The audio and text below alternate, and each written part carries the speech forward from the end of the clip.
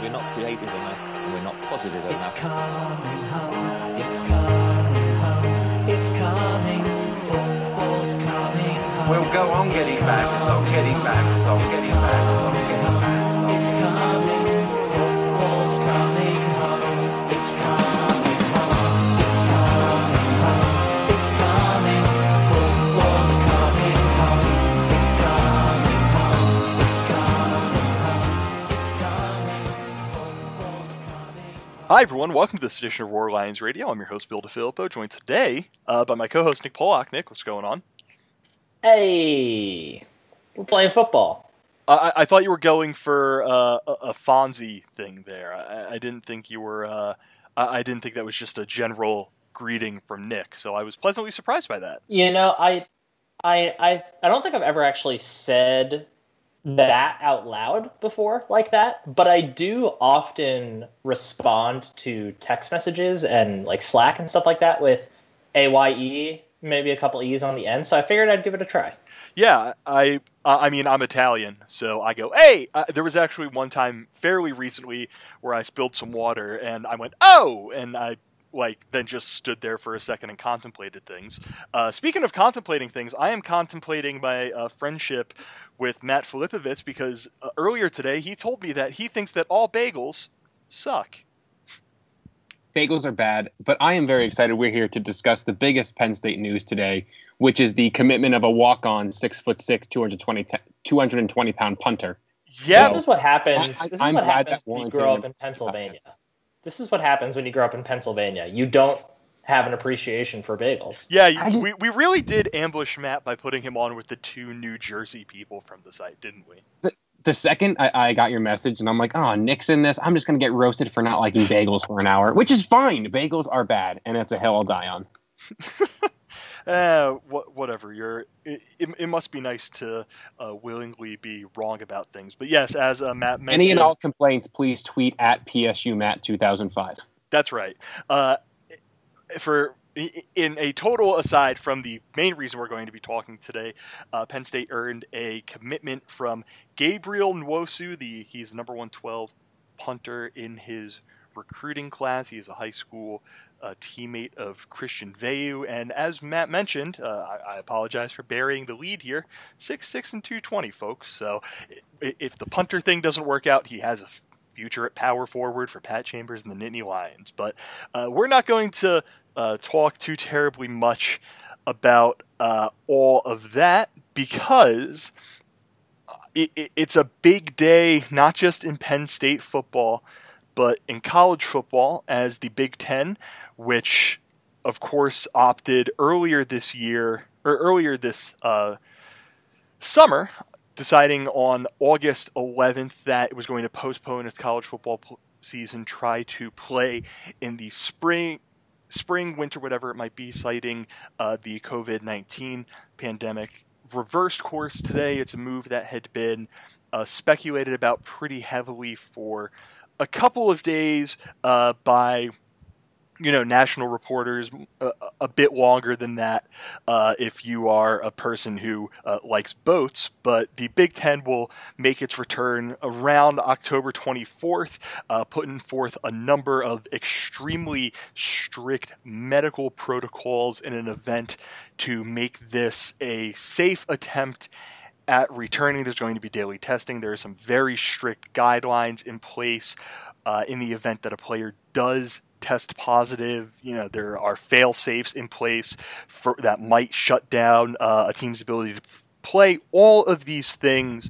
that had been discussed by the Big Ten, by its presidents, by doctors within the conference, that sort of thing. So now we're here. Now we're in a position where something that seemed very, very unlikely a month ago, it's now happening. And Nick, I mean, I almost feel weird asking for your immediate reaction when you heard the news, because this is something that I think we've all had, at the very least, a couple of days to start processing and start getting prepared for before the news was officially announced today. Yeah, I will say firstly, not just boats, Bill, boats that were knighted by the Queen. So, keep that in mind. What are you talking about? Don't you have to? Or oh no, because you can be. Because that would have to be part of the official title to become the Sir, right? Yeah, I think there's a coronation process. I don't know. I'm not English. We have friends who are of English descent who can tell you the process that goes into becoming a Sir, but neither here nor there. You're talking about Sir Yacht? Yes, Matt. We were talking about Sir Yacht. I thought so. Yeah. So immediate react. Yeah, like you said. I mean, it's weird because we've had a couple days where we knew what was coming. We knew this was going to happen. But still, I mean, it's still somewhat of an immediate reaction because 4 or 5 days ago, I was very resigned to the fact that we probably were not going to see football until maybe January at the earliest. And for me personally, I mean, that really does mean no college football at all because I have not been able to bring myself to watch any college football yet to this point. But my immediate reaction to this is that I'm not going to pretend like I'm displeased that we're going to get to watch Penn State football. Of course I'm happy that we're going to get to watch Penn State football this fall. I love Penn State. I love watching them play. But it's still a weird feeling.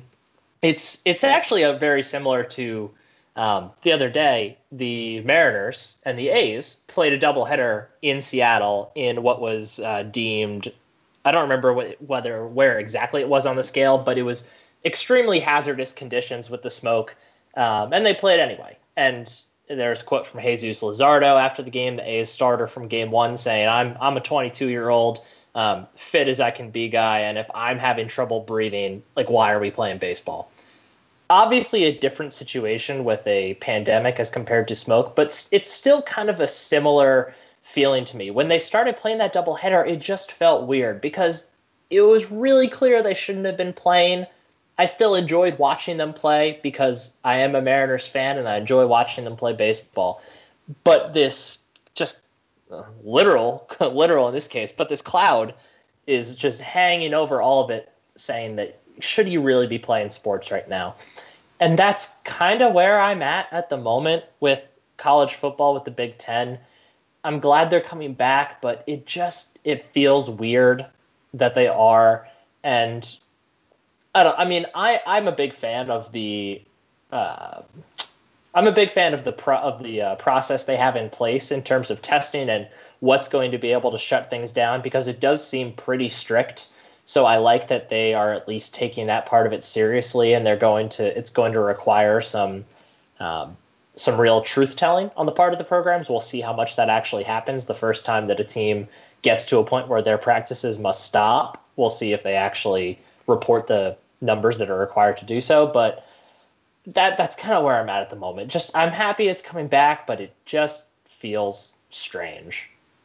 I think I agree with that. I mean, I don't think anyone who listened to the pod that Matt and I did when this news was first announced would be surprised to hear that I'm extremely uncomfortable with basically all of this. But Matt, I'd like to hand the baton off to you. Like we mentioned, we've had a few days to kind of get ourselves prepared for this. What were your thoughts when you heard it come down today that they're giving this a go?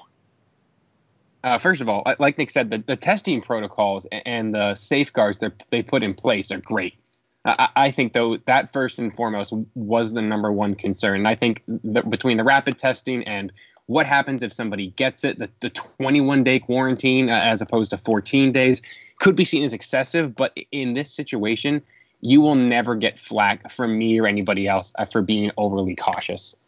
And then second of all, I was just happy for the players. Like my big thing is player empowerment. And I don't think I could give the take that I don't think they can play if they want to play. And I'm sure there's outside pressure for them to play. But at the end of the day, no human really worth anything is going to hold anything against a player for sitting out during a pandemic if those are their concerns. So if a player says they want to play, I think they should be allowed to, and I'm really happy they get that chance. Again, you can opt out and not lose year of eligibility. I know for 99.9% of college kids, it's not about the year of eligibility. That's a year they're just going to lose in general, and that's horrible. But the fact that these players now have this choice to go out there, and play the game they've been saying for months they want to play, I'm really happy for them. And I think that's very exciting. And then selfishly, from a fan perspective, I've been watching college football. It's been really fun to watch Army be amazing and Navy be terrible, which is just funny to me. But I'm excited to watch them get the chance to play. And the fact that they took a step back, reassessed the situation, and now can say, we still have an entire month to go before we kick off, and we feel confident. Think about all the things we're going to learn in that next month, because we're seeing games get canceled all over the place from other conferences. So now the Big Ten can learn from those mistakes, kick off at a time they feel is safer, and still give these kids their best chance to go out there and have a season. And for those kids who have NFL aspirations, to get more stuff on tape.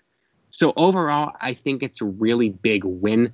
I think the Big Ten proved that they made the smart decision, and I think this is something that appeases almost everybody, because you get to have your football, but you also get to make sure you're doing it as safely as possible.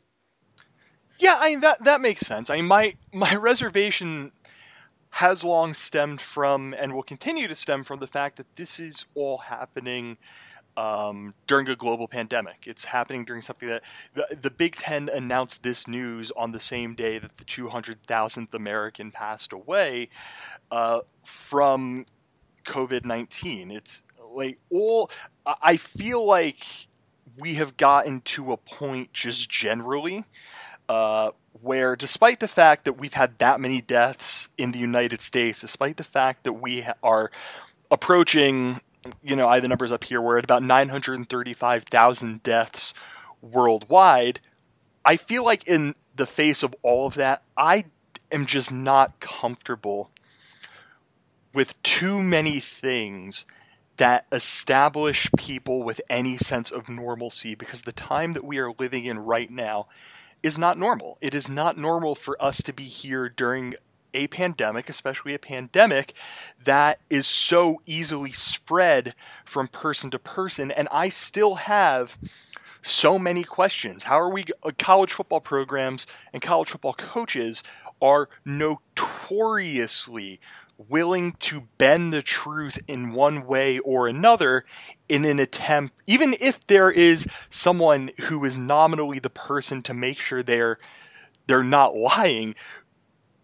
If a player is asymptomatic and it's been, a week since they had a positive test, like, I'm always going to be a little bit leery of coaches being there and telling the truth about everything that's going on out there, because we just have so much evidence of college football coaches not being able to do that. I'm leery of the just human element of this. Like, I think back to the video at Florida State, not of people in the stands, which on its own is just, I'm not going to swear on this podcast, but there are a lot of words that I would like to use to explain what I thought about people sitting that close together without masks on their faces at Florida State's game from over this past weekend. But you saw videos of students partying, students celebrating, students trying to do, not even tailgating at the stadium, at apartment complexes, have as close to what they imagine as a normal college football experience as they can possibly have. And yeah, I think that Penn State is doing, and the Big Ten in general, is doing a lot of good stuff to prevent what they can control, but you can't really control that. You can't control 18, 19-year-olds going, I want to be able to party with my friends because there is a college football game. And then when you look in State College, Pennsylvania, the New York Times has its counter of the places where COVID cases are spiking. State College is number 2 in the United States for the most rapid growing outbreak. Penn State's online dashboard, 27% of on-demand tests that they have given have come back positive. Penn State athletics, 50 positive tests within Penn State's athletic programs, and we still have no idea what it's going to look like 2-3 weeks into big college football games happening with potential spread within communities. So I think one thing that I'd love to get answers for all of that. I would love to know what the safeguards are in the instance of that. And I'd also love to know what happens. I would love someone to ask Sandy Barber, Kevin Warren, whomever it might be, okay, let's look 2 weeks down the road. One of these schools that has college football suddenly becomes like the American epicenter for this crisis. Are we going to take a step back and then go, okay, you know what, maybe we don't need to play football no matter how good our protocols are, and they are very good once we get to October 24th. So it's just like all this stuff in my head, and like I know deep down inside that when Penn State's first game kicks off, I'm going, like, the switch is going to flip in my head. I'm not going to care if the stadium's empty. I'm not going to care about any of these things. I'm just going to be happy to see Penn State football. But like there's always going to be that thing in my head, and it just feels, I don't know about you guys, but I have on here, we're going to discuss, is this the right decision? It feels to me like this is just caving into pressure, not from the White House. You don't need my thoughts on that, but it feels like it's caving to pressure from coaches, from players, families, from whomever else, at a time when they really do need to be strong. They need to be thoughtful about this, and they need to go, yes, we all want football, but the most important thing we want is for everyone to be okay. So let's get into this next thing. Is this the right decision? Matt, I'll let you go because my guess is Nick's going to be a little bit closer to what I had to say than you are, but it doesn't feel right to me. Real quick, going back to your point, is what happens in 2 weeks if one of these schools that's playing is the national epicenter? That's why I think they did October 24th instead of October 10th, like we've been hearing. I think this allows them to save face and say, no, like, look, we still are going to play in the fall. But then if, God forbid, that scenario happens, they easily have that way out without having to start the season and putting all these kids at risk. So real quick, that's one thing. That's why I think that they opted for that later than expected October date than we were thinking just a few days ago. And if I think it's the right decision, I don't think it's black and white. I don't think it's yes, it is, or no, it's not. Personally, I wouldn't play. I'm not going to attend a game if I was allowed to. But again, this is something I've gone back and forth because I don't really know how I feel about it, because every part of me wants to say I think these kids should ultimately decide what they want to do. And if a kid wants to play, and if I'm not in the program, none of us are in that program, if a kid feels, and if his family feels, and if these coaches feel that they can keep these players safe and do what they love, I don't think I could ever hold that against the student. Now, if a coach or a university or a program is not living up to those expectations, then I think the season should be shut down immediately. But if the people who are in charge of these kids can actually, for the first time, I think, in college football history, think of the player safety and keeping those kids safe first and foremost, I think this is fine. And I do think that these people in power, for the first time, are going to really focus on these kids, because this is the first true threat to the college football ecosystem that I've seen in my lifetime. And I think everybody knows that. So their reasoning for keeping these kids as safe as possible maybe isn't the most morally correct, but at the end of the day, they're still going to do it. So I'm iffy. I'm going to watch every game. I'm going to be super pumped about it. It is going to feel weird. It is going to feel bizarre. But at the end of the day, if the students feel it's safe, if those parents feel it's safe, and as long as they have that option to not play, I'm leaning towards being okay with it. So before we go to Nick, is it okay if I just tell a really quick story from my time at Penn State? Yeah, go for it. So I had a class that had a few. Have I told the RG3 story? I think you have. I think I know what you're talking about. Okay, well, just in case I haven't told on the pod before, I had a class with a number of Penn State football players when I was in school, and the course had it was ethics and sports were a a big element of it. And there was a game where Robert Griffin III tore his ACL playing for Washington on FedEx Field. He was very obviously gimpy. They kept sending him in because he refused to come out. He really did not want to come out of the game. It eventually cost him his ACL. And while we were in there, not every single, but a good number of the non-student athletes in there were saying, you have to throw yourself in front of this. You cannot let someone go out and potentially injure themselves because they want to play a game. And while we were doing that, the football players, one in particular, was adamant that he did not believe it was the view of a doctor. He did not believe it was the view of a coach, whomever, to tell someone how their body felt. And you may hear that story and hear one side, another of it, whatever, but the takeaway from me is that every now and then you have to remember that you are dealing with 18, 19, 20, 21, 22-year-olds. And they are competitive. They want to play.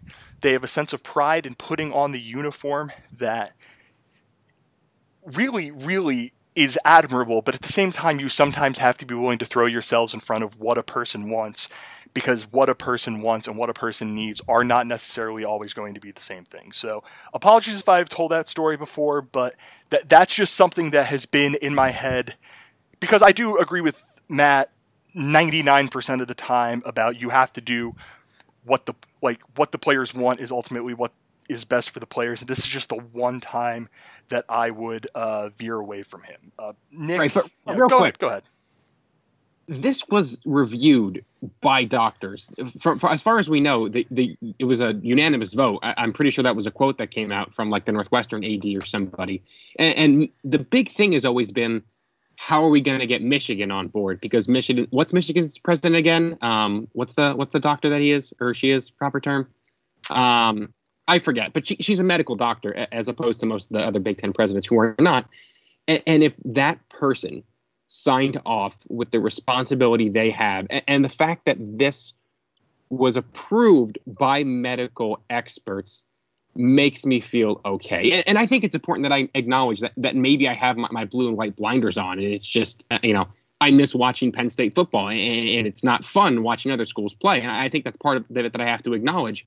But I keep on coming back to the fact that this was approved and built by very smart people in the medical community. And if they feel they can sign, maybe I'm putting too much trust in these people. If they feel they can sign their name to this saying this is as safe as possible, and if the player says they want to play, I'm leaning towards being okay. I don't feel 100% in, like you have to play, but it's like, I don't know, like 65-35 is that I feel more comfortable playing than not. And I still have a lot of reservations. Yeah. Nick, if you, apologies for sucking the air out of this, but by all means, please, as much time as you would enjoy. I was going to say, hey, yeah, I'm still here. So the two things, instead of kind of sharing my own, I'm going to comment on two things that I've heard here. The one talking about when you said what happened to that same point, what happens 2 weeks ahead, blah, blah, blah, blah, blah. The one thing I find it's sadly funny in my mind is that what have we been hearing from college football coaches in the Big Ten the last, I don't know, however many weeks now? We want answers. We want answers. We don't have answers. How many of them are going to go on Twitter and go on rants asking about, we want answers to all these questions that we're asking right now? None, obviously, because they just want to play football. But neither here or there. Just funny in a sadistic kind of way. Oh yeah, I mean, coaches are like the most reserved. Nobody understands the value of withholding information better than a college football coach. Yeah, of course. But to the other point you made about kind of what happens if suddenly this, let's say State College, since it's already high on that list, what happens if cases just continue to spike and it continues to become an epicenter? First of all, I do really like that point that you made, Matt, about how pushing back to October 24th gives them plenty of time for, if that does happen, like let's say disaster scenario, State College is the epicenter for COVID in the world now, just extreme scenario. You're right that given all this time, it does give them a really good opportunity to say, look what's happening. Clearly, we can't do this.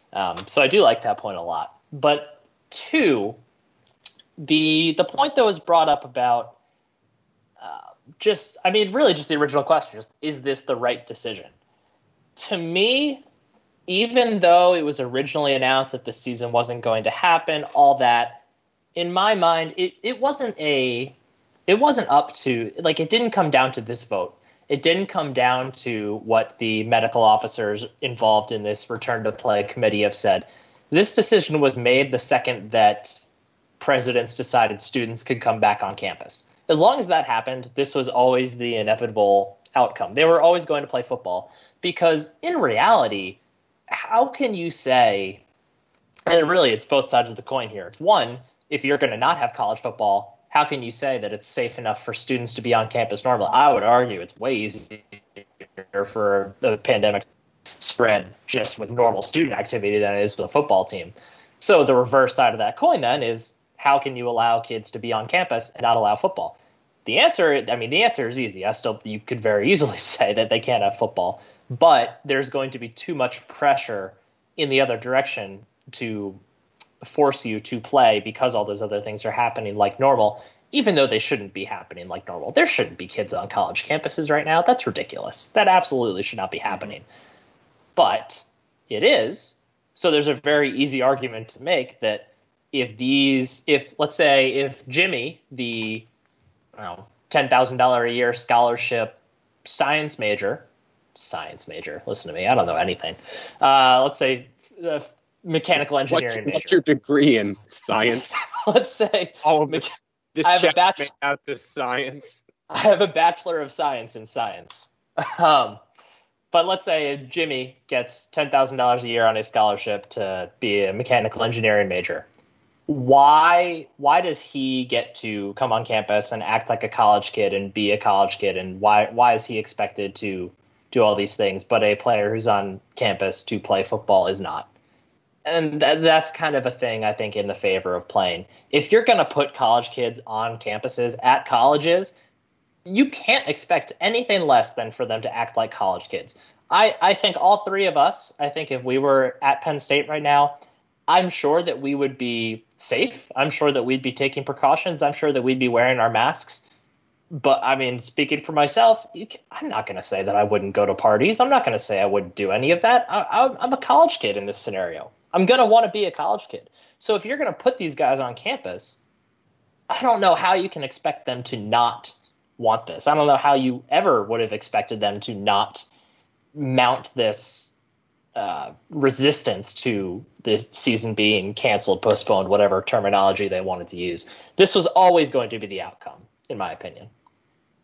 Yeah, I think that makes, and I also believe, and this is something that I think Matt mentioned when we did our first podcast on this a few months ago, but it seemed like the Big Ten was very much banking on a domino effect. I don't think that's a particularly controversial thing, but it seems like the Big Ten was anticipating us and the Pac-12 will do our thing, and then the ACC, the SEC, and the Big 12 will follow suit. And those conferences, for one reason or another, just didn't. So, like, I completely... It's the superiority complex, you know? The Big Ten wants to be the vanguard of the Power 5 conferences. They thought that if they canceled, everyone else would follow suit because... And they announced first because I think they want to be the ones to say, hey, we led this charge. Like, I don't think that's unreasonable at all. They like that feeling of superiority over the other conferences. Right. I also think they thought they could get enough time in there to maybe everyone else postpones and you can kind of work something out to get all 5 Power 5 conferences to work together towards something. I think Kevin Warren being a young commissioner, honestly, funny. I think Kevin Warren being a young commissioner, I think he really thought that would be something they could work out because when you get those fun non-conference games, all that fun stuff, that's good for everybody. I honestly think that at the very beginning, I think he thought that canceling early would make it possible for at least 1 or 2 conferences to work closely with the Big Ten and give them enough time to work something out. Yeah, and Bill, I know you're about to talk, but just question. Go ahead. How many times do you think all 5 power conference commissioners spoke together. Oh, zero. Before Zero. cancellations. There is no doubt in my mind that there were. I mean, was it basically reported that like the other conferences were the reason they were so peeved with the Big Ten was that they kind of went rogue in all this?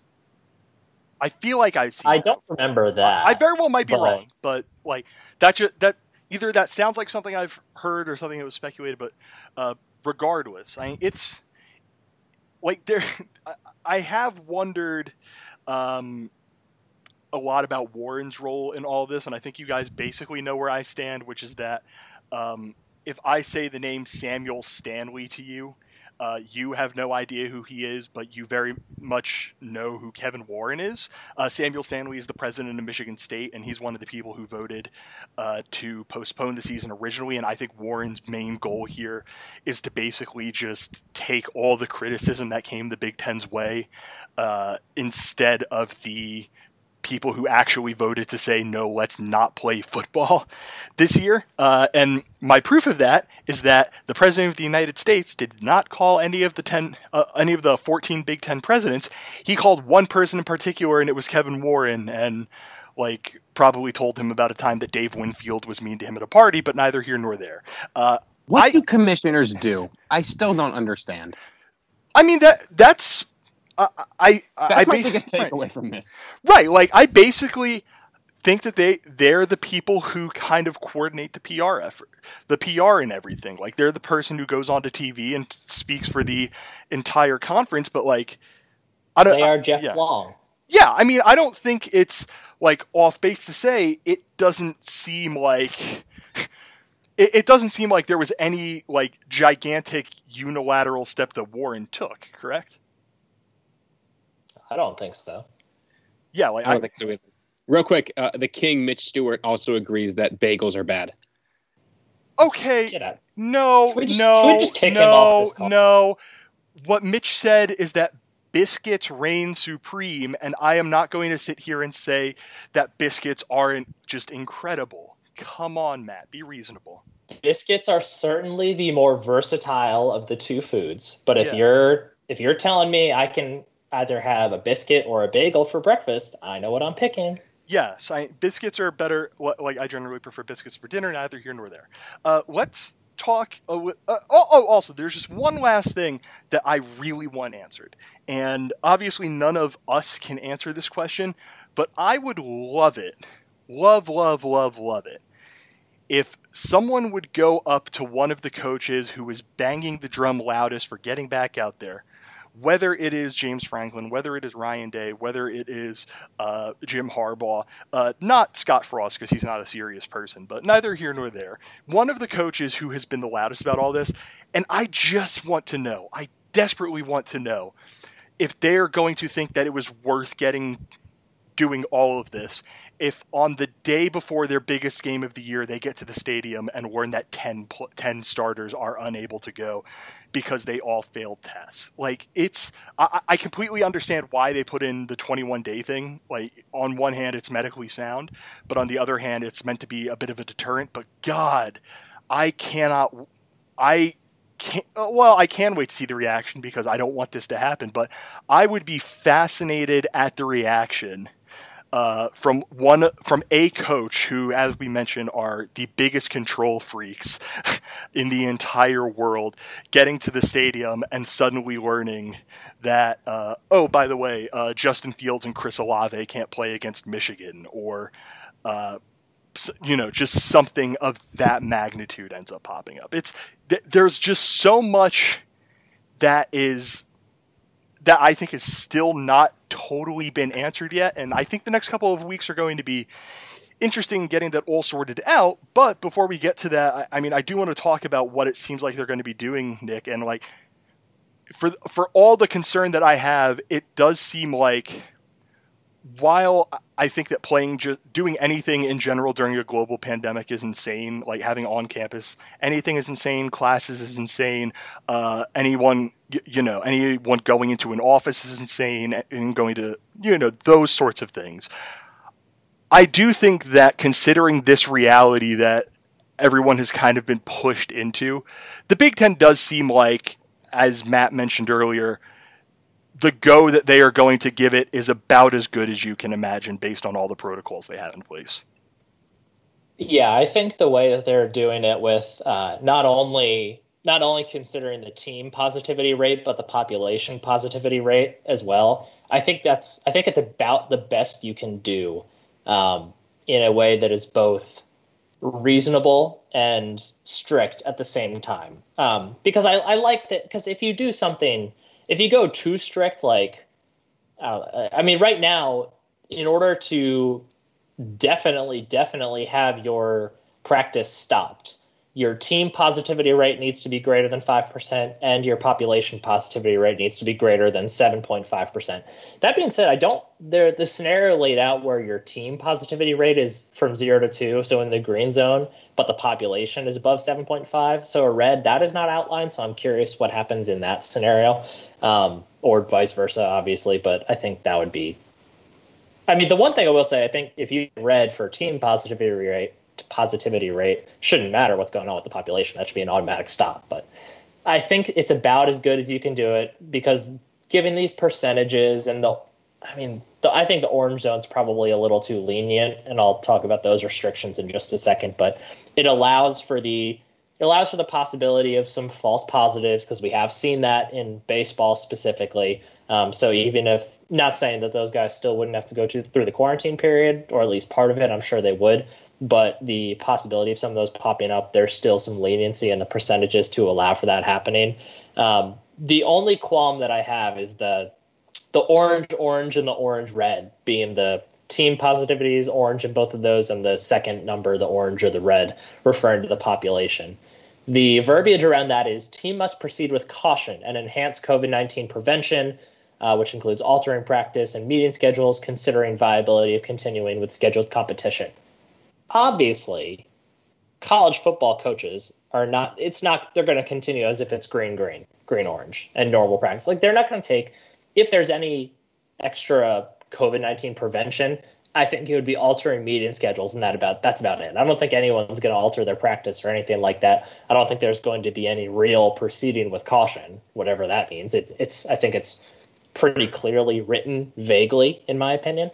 So that's my only qualm with it. I think the rest of it's pretty good. I think there should be a little more definition around what happens when you reach that orange zone, though. I think there needs to be a little more specificity around what those cautionary steps need to actually be. Yeah, Matt, your thoughts on all this? I agree completely. I think you need to have very clear expectations about the orange phase, because like Nick said, you're going to practice as if you're good to go. Like, if you have that option, proceed with caution. What does that mean? Like, I have no idea, because you should already be as cautious as possible. So I don't really think that really means anything, and I'd like to know what that means. I think daily testing is great. I think we're having almost a full month. Daily testing starts the 30th, so we're going to have almost a full month of those daily tests, and I think that's going to be huge, because if we're being honest, I think Penn State's going to head the UNC route pretty soon, and I think regular students are not that the NCAA wants you to think that the football players aren't regular students. I think they're going to be sent home here pretty quickly, and then I think we're just heading into full-on bubble territory. So I think daily testing for almost a month straight before we even see the field is huge, and I'm just curious to see how everything else kind of plays out. But I do agree with Nick about that orange phase. That doesn't really mean anything to me. Yeah, it's interesting that they have so many safeguards in place for so many different potential outcomes, but it does seem like there isn't the full safeguard against a college football coach being a college football coach, and thinking that we need this extra day of practice, even if the rules say we have to shut down, blah blah blah, like all those sorts of things. So that's something that I'm absolutely going to be keeping an eye on, and then I'm not weirded out. Like, in a way, I'm glad they're doing it, but the fact that it sounds like an experiment with how, like, oh, by the way, if you get this, you're going to be put into a cardiac registry, so we could figure all this out. Like, that's the intentions are good, and it sounds like that's something to maybe get people on board with it. But that is like a little a little bit weird to me. But like as I'm sitting here, I think that we're in for, you know, in 2 weeks they're going to be starting daily testing. God knows what all these various campuses are going to look like in that time, but it does seem like we're going to we're heading towards some stuff happening at a few schools, Penn State included, just based off of what we have seen out of testing and all that stuff. But it's a weird time. Do you guys want to end by talking about relatively good news and Pat coming back? Yeah, I think we can also say that for all of our uncertainty about the Big Ten happening, like Bill said before, the second they kick off, we're all still going to flip into fan mode. We're all still going to be happy that we get to watch Penn State football. So, I mean, hopefully testing goes well. Hopefully, I mean, as ridiculous as it is that students probably are going to be sent home at some point, and it's just going to be football players on campus, and still they will be thought of just as normal students and not special. Are you telling me are you telling me they wouldn't use that very obvious situation to declare that they are more than just a student to perhaps compensate? Like, I don't want to say anything crazy here, like acknowledging that this is being done to generate billions upon billions of dollars. No, nothing like that. I will say my optimism about college football and college athletes in general getting paid is at an all-time low, because this was the chance and it's not happening. So I become more and more pessimistic every day that college football and college athletes in general are ever going to take a stand to get the pay that they deserve.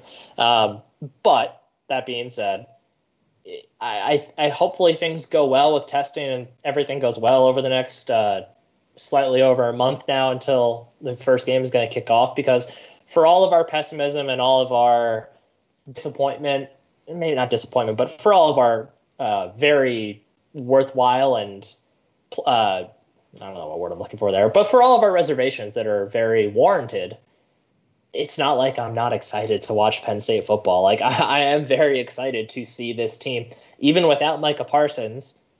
Now, I will say, I think if Micah decided he really did want to come back, I feel like they probably would make that work. I know he signed with an agent. Under normal circumstances that wouldn't be possible, but clearly this is not normal circumstances. I think he stays away regardless. I think that's the right decision for him. Let him keep the bag if he opts back in. Let him keep the bag. Let him roll up to the game in a Bentley and then just absolutely eat and then go home. Let him keep the bag. I do think once just to shift to just the pure football mindset for a moment, a brief moment, this is going to be a really good Penn State team. And I am really excited to watch them play. So hopefully by then testing has gone well and we can kind of focus on that part a little more. Hard to do right now. Right now it's really just a lot of, like what we've been talking about, a lot of trying to rationalize what's happening and not being able to do so because, frankly, it's still pretty stupid that they're playing. But it is still going to be nice to get to watch Penn State football, even though as a country we don't deserve college football. We haven't done what we need to do to watch any sports. Sports should be a reward for a functioning society. They shouldn't be an escape for us to pretend like the rest of the world isn't happening, because it is. But on at least that very sliver of positivity, I am excited to see this Penn State team. Yeah, it's. I think we all reserve the right to change our mind about our level of excitement based on you know, we're not doing a video call right now, but imagine me gesturing at everything. But yeah, there's certainly going to be something cathartic about seeing Penn State play football again. I don't know about you guys, and this is not reporting anything. I would be shocked if Micah is able to come back. Dude put his name on a contract somewhere.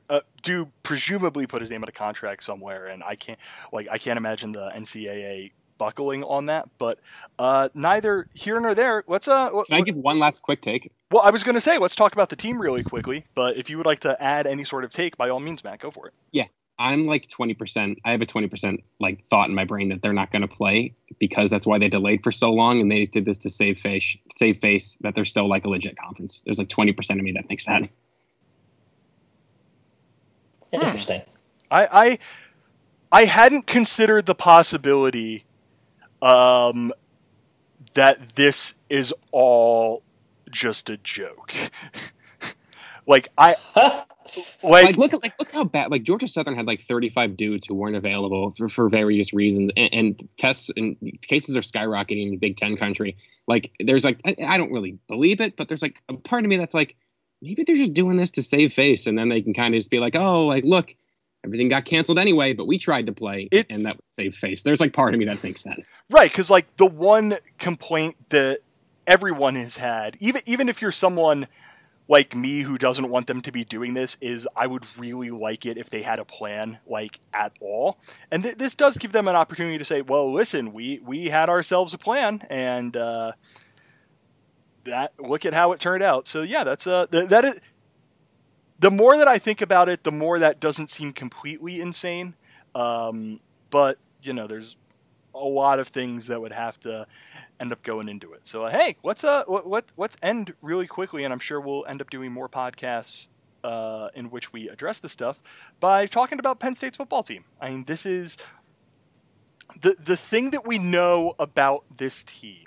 The one thing that we know for certain is that even without Micah Parsons, and Nick, tell me if you agree with me or not, the only Penn State team that James Franklin has had who I think is anywhere near as talented as them is the 2017 Penn State team. Would you agree with that?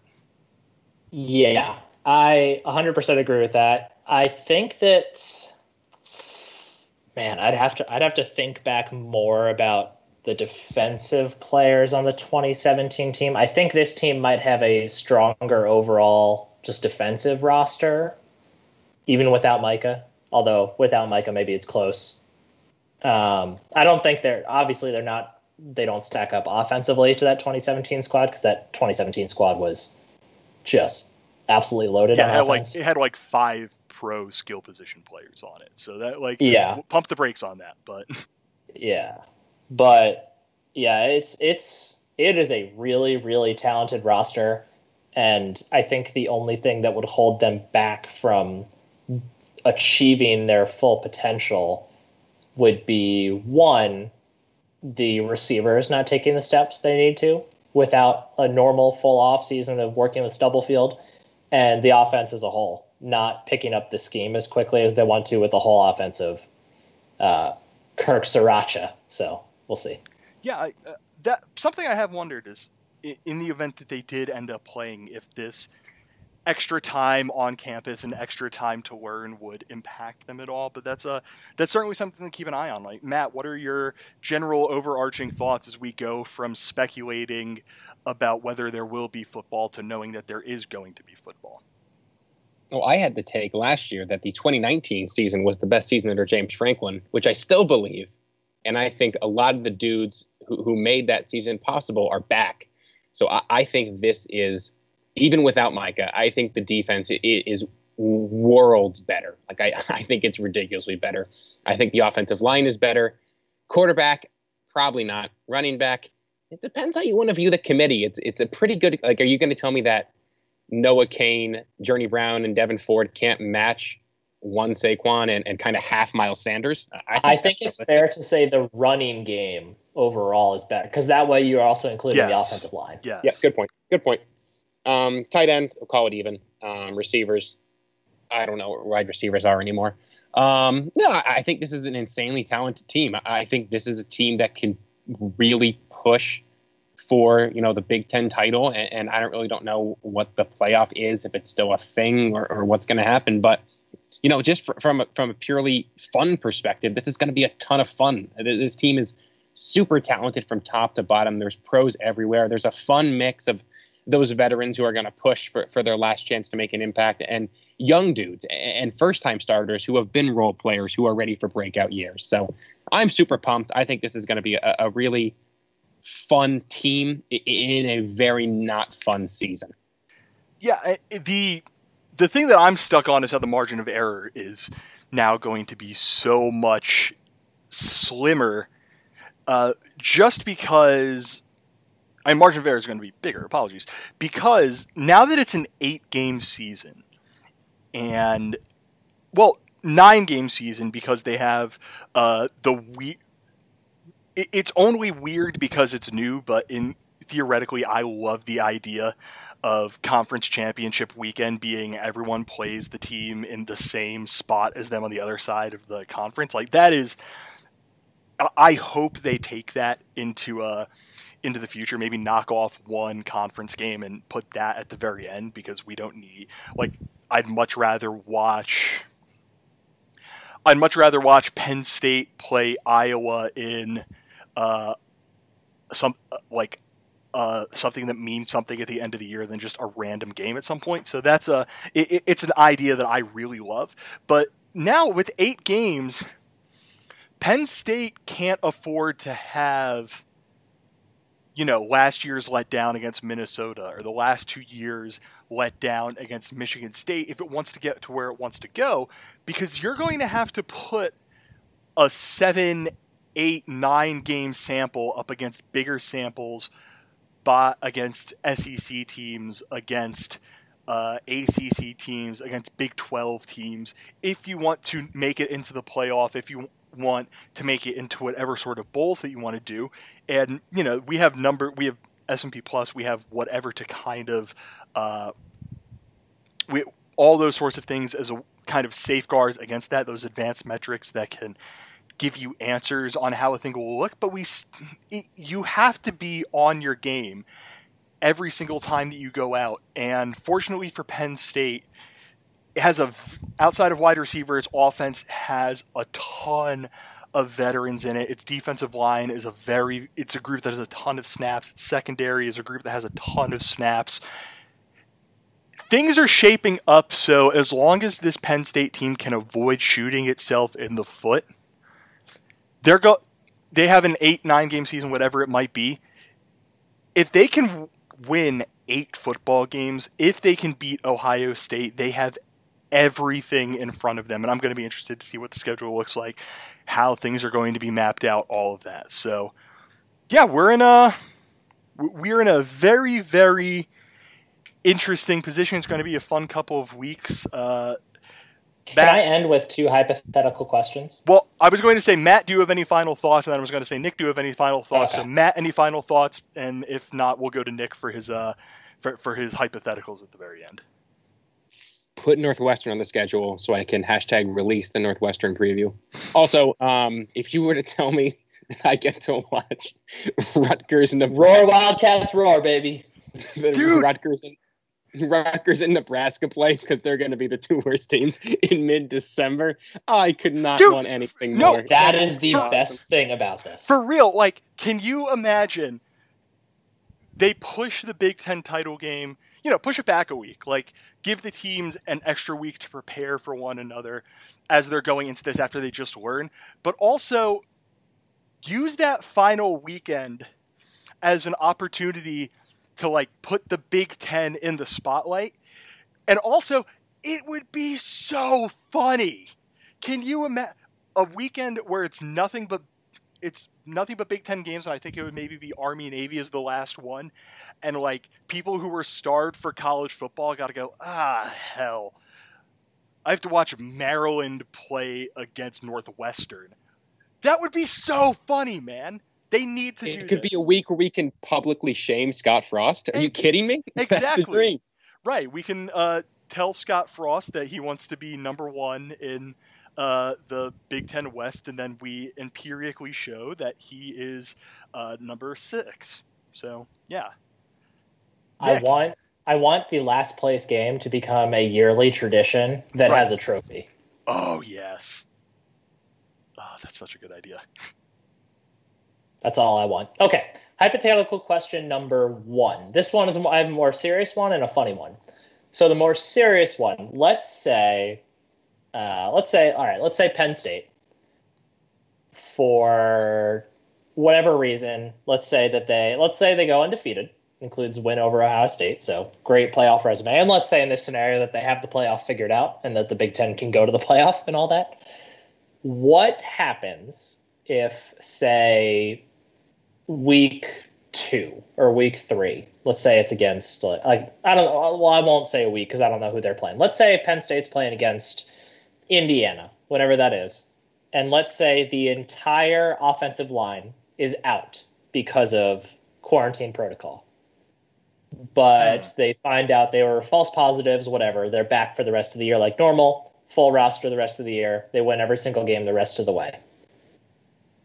How does the playoff committee take into account a game lost because, in this example, an entire offensive line, or let's say in another example, your top 3 quarterbacks on your depth chart are all out for a game? How does the playoff take into account a loss due to that when you win the rest of your games with a full schedule, or a full roster, excuse me? I mean, you have to consider everything, right?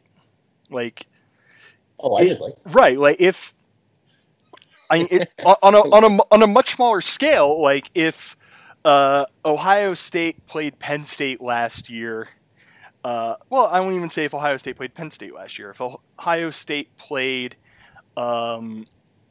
Indiana week 2 and Justin Fields was out for that game and they narrowly lost, and then he came back and then they just torched everybody else, I think that is something that would matter. And we know that if you lose a game early in the season, you can overcome that. Like, it's something that when you lose, is just almost as important as who you lose to. So yeah, I think they would keep that in mind, and it would be something that hangs over everything as they make those decisions. I mean, to what degree though do you consider? Because I mean, if you really want to get nitpicky, look back at 2017. Penn State played most of that game against Ohio State without their starting left tackle and their best defensive end, being Ryan Bates and Ryan Buchholz, and they still only lost by 1. I know they went on to lose to Michigan State after that, but even if they had beaten Michigan State, I would say that they probably still weren't going to make the playoff that year because that spot was going to go to Ohio State. That's different, though. I think 1 or 2. I don't know where the line is, but it's somewhere between 1 or 2 of your really good players and a whole position unit.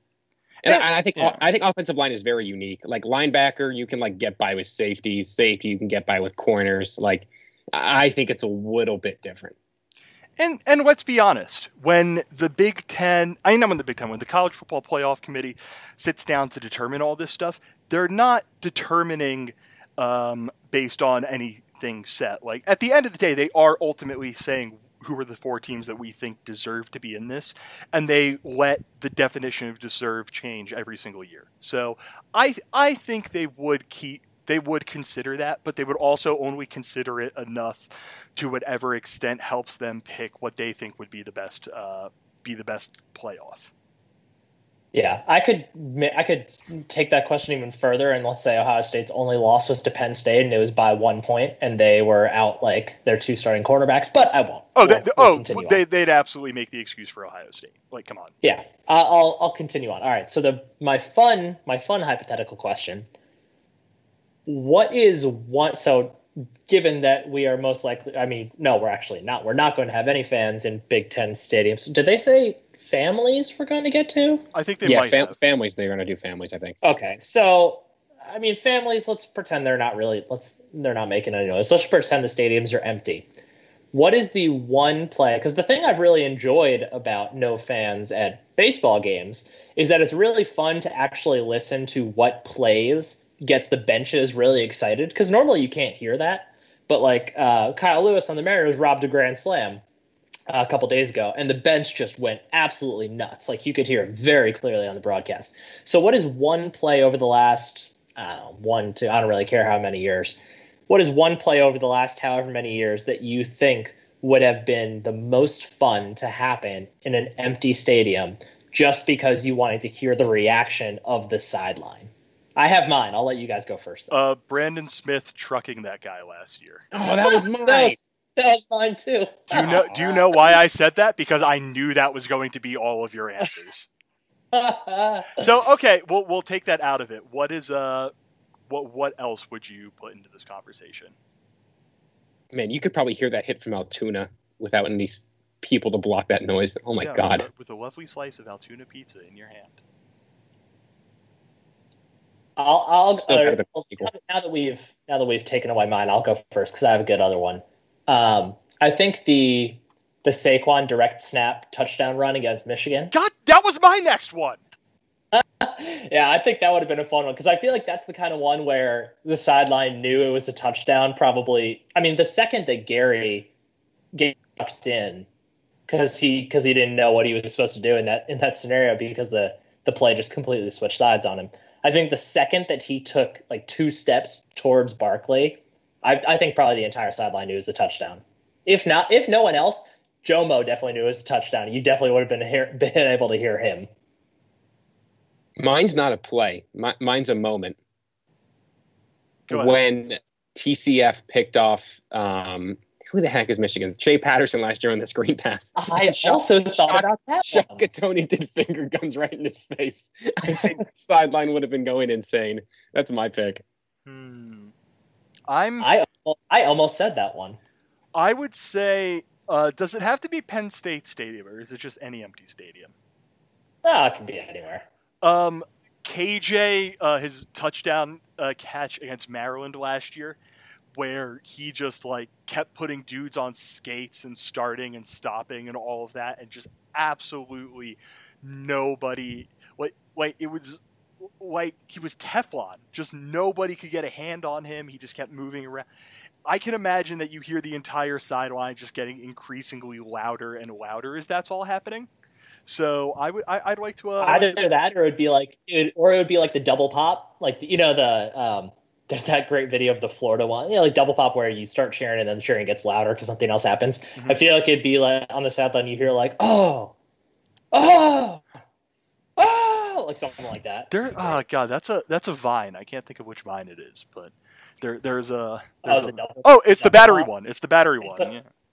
All right, I am a sick person, but yeah, that's a fun little note to end on. I think that covered a lot of ground here today. This actually went a lot longer than I anticipated it going, but that's not necessarily a bad thing. I'm very glad on that. Any final thoughts before I do the normal end of podcast thing? Taking that as a no. All right. Stay healthy. Yes, of course, obviously. Number one, thank you very much for listening to this edition of Roar Lions Radio. Please, everyone, stay safe, stay healthy, keep 6 feet apart, wear masks, wash your hands, all the stuff that you need to do, that we all need to do in order to stay safe during what is, again, an unprecedented time. If you enjoyed this episode of the podcast or any other episodes of the podcast, please head over to any of the various platforms where you can find this, Spotify, Apple Podcasts, whatever it might be. Subscribe, leave us a review, all those sorts of things. Make sure you keep reading and supporting the site. Follow us on our social media channels. And, of course, if you can, buy some shirts. They're still as great as ever. And hopefully we have some fun stuff in the cards, but that might be getting a bit ahead of myself. One last time, thank you very much for listening to this edition of Roar Lions Radio. For my co-host, Nick Polak, Matt Filipovitz, I'm Bill DeFilippo. Take care, everyone. Wear a mask, wash your hands, and don't eat any bagels.